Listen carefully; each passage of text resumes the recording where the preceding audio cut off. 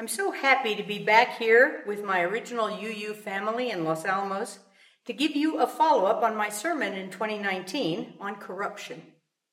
In that sermon, I talked a bit about what corruption is and how it gets perpetrated and tolerated in our culture to all of our detriment. How corrupt people simply do not see others as being hurt by what they might easily see as a victimless crime. But today, I'd like to focus on corruption's moral compass.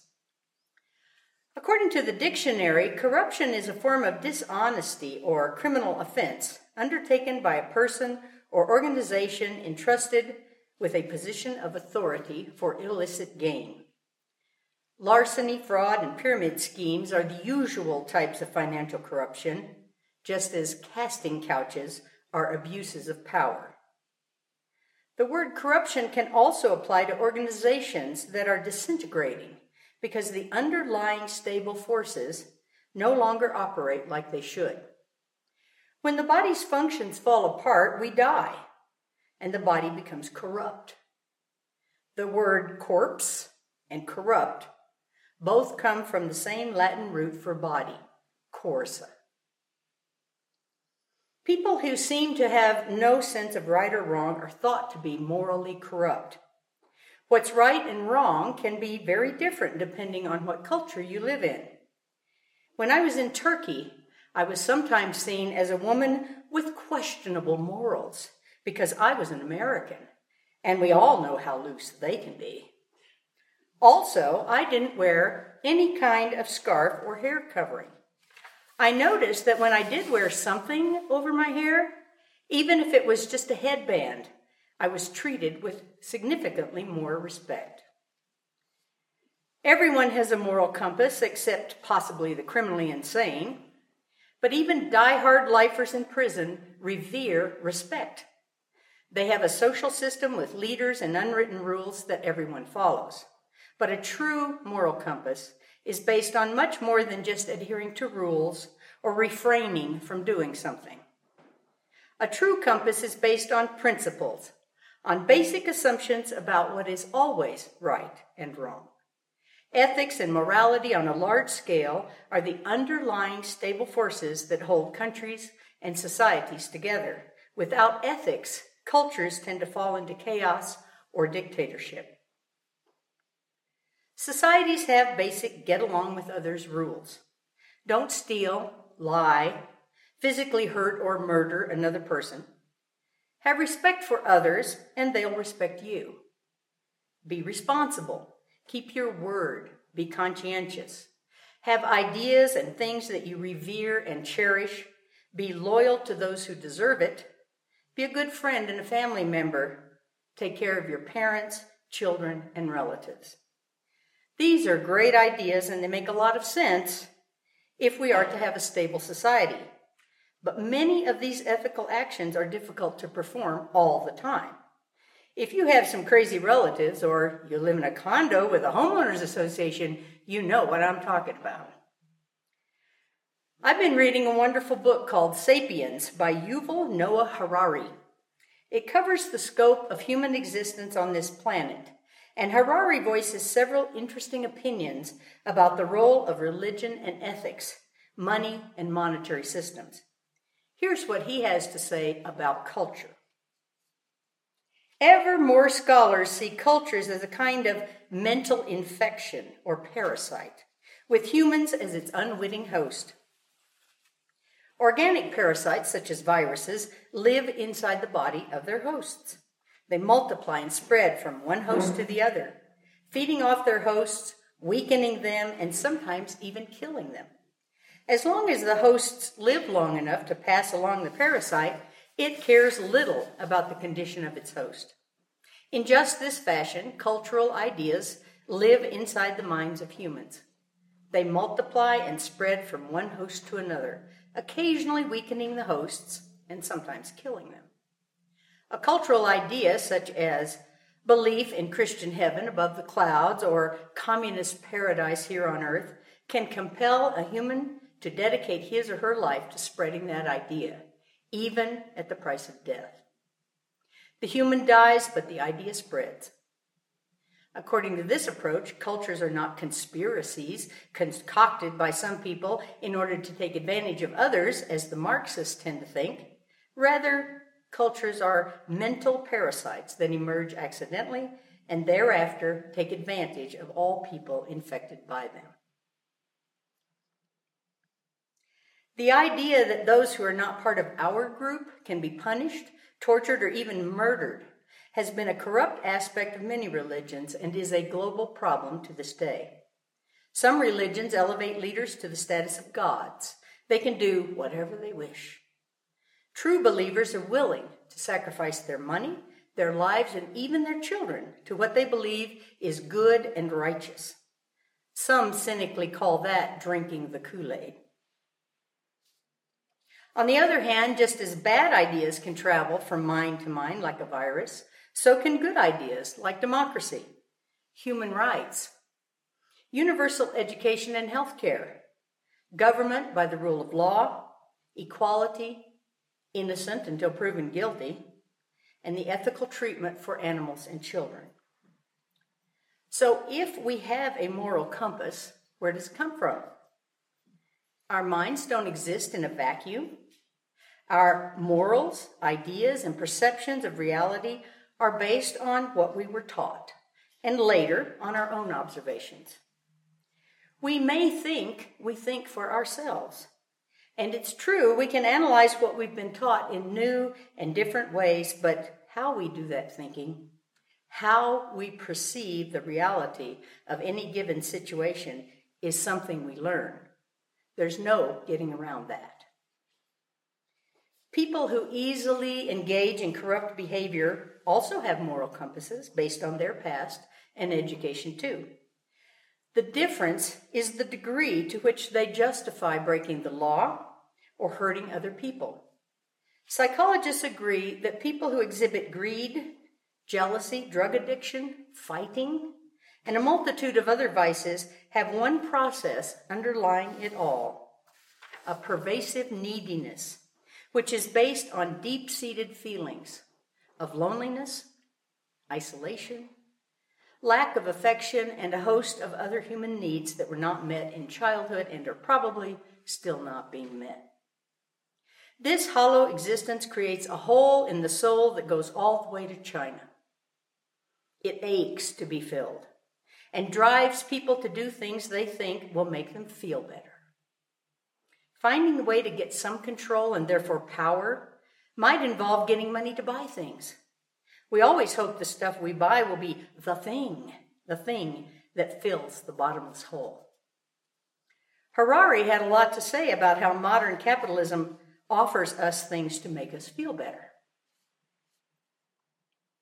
Most previous ethical systems presented people with a pretty tough deal. They were promised paradise, but only if they cultivated compassion and tolerance, overcame craving and anger, and restrained their selfish interests. This was too tough for most people. The history of ethics is a sad tale of wonderful ideals that nobody can live up to. Most Christians did not imitate Christ. Most Buddhists did not follow Buddha. And most Confucians would have caused Confucius a temper tantrum. In contrast, most people today successfully live up to the capitalist consumerist ideal. The new ethic promises paradise on condition that the rich remain greedy and spend their time making money, and that the masses give free rein to their cravings and passions and buy more and more and more. This is the first religion in history whose followers do what they are asked to do. How, though, do we know if we'll really get paradise in return? We've seen it on television. So now here we are. A toothpaste manufacturer can convince me that their product will give me the dazzling smile that will attract all kinds of handsome men into my life. The fact that it has never worked still hasn't stopped me from having hope that someday it will. Advertising sells us hope in exactly the same way religions do. The only difference is you have to die to find out if religion will fulfill its promise to you. In the deeply needed person, any means to gain power is morally okay because it leads to something that was desired, wanted, and therefore good. From childhood, most of us have been programmed to get along with others, be nice, share our toys, to be good children. It's not a big stretch for a child's mind to associate good feelings with being a good person. Getting what you want is therefore good. And we are now surrounded by a culture that tells us all the time that we are entitled to have what we want. We are not told very often to give up something or do something we don't want to do for other people's benefit. That's called sacrifice. And sacrifice is not a very popular notion these days. Case in point. In 2020, how many Americans didn't want to wear masks and therefore refused to, even when it was required by law for sound scientific reasons? That was a small personal sacrifice, and yet almost half of us resisted. Medical professionals have been wearing masks for decades to keep from spreading germs and viruses. Masks clearly work to prevent disease, so why not wear one in the midst of a pandemic? But Americans felt entitled to do as they pleased, even when it endangered their own lives. What was the reward for that behavior? What emotions did maskless people experience? Clearly it wasn't the fear of dying, so it must have been something really good. The first thing that comes to mind is they didn't have to smell their own bad breath under the mask. Did they feel superior to those idiots like me who believed there was a virus in the first place? When people started dying, was it the fact that only 1% of us will succumb to it that made it seem like it was nothing more than the flu? Was gathering for parties a tribal thing, a show of solidarity with the maskless leader? Or was it a happy camaraderie with other people who also hated being forced by the government to sacrifice? Causing harm directly or indirectly, but still on purpose, is never okay. The mental rabbit holes that I went down led me to believe that a corrupt moral compass is no simple thing.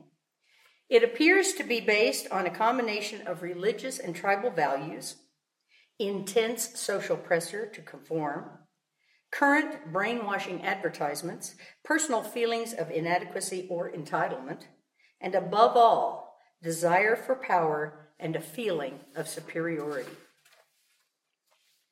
Yet, other people have a different outlook on existence and are not so easily pulled into the morass of emotion and justification. They see themselves in a larger context, as part of a religion, a company, a country, perhaps even the whole of humanity. Despite personal failings and intense needs, these people do not see themselves as being entitled to spread disease, steal from public coffers, or mentally and physically abuse other people. Their moral compass is based on something larger than themselves. It cannot easily be tossed aside in favor of momentary pleasure or avoidance of conflict. In Sapiens, Harari looks at the entire development of human life on the planet and how it has slowly been coming together in the last 800 years. A new global interdependence has developed, driven by the accepted concept of money and global trust in electronic data that represents wealth. We can look at those historical developments as incredibly positive or horrifyingly disastrous.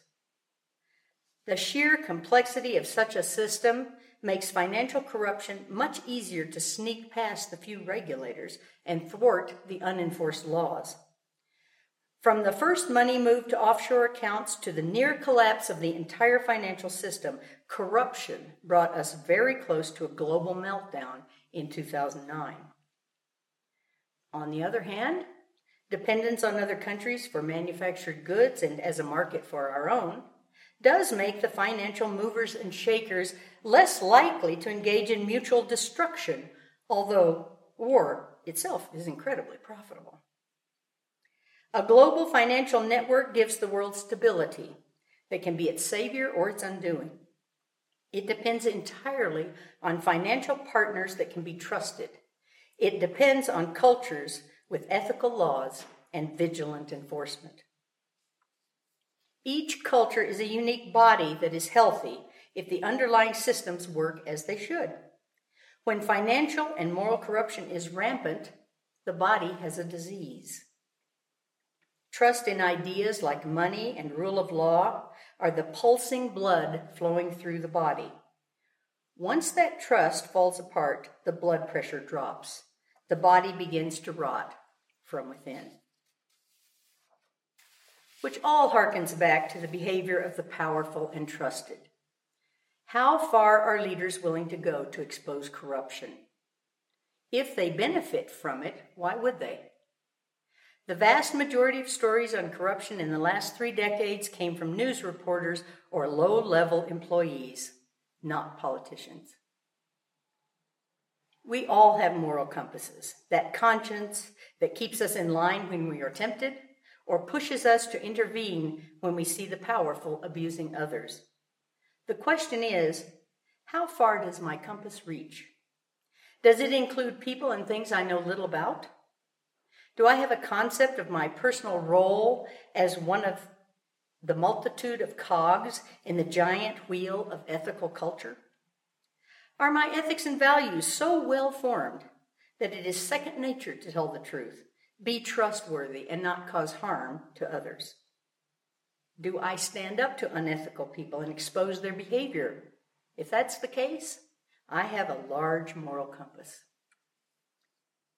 The moral compass of corrupt people can justify any behavior that is necessary to get what they want, because what they want is good for them, and therefore nothing to feel guilty about.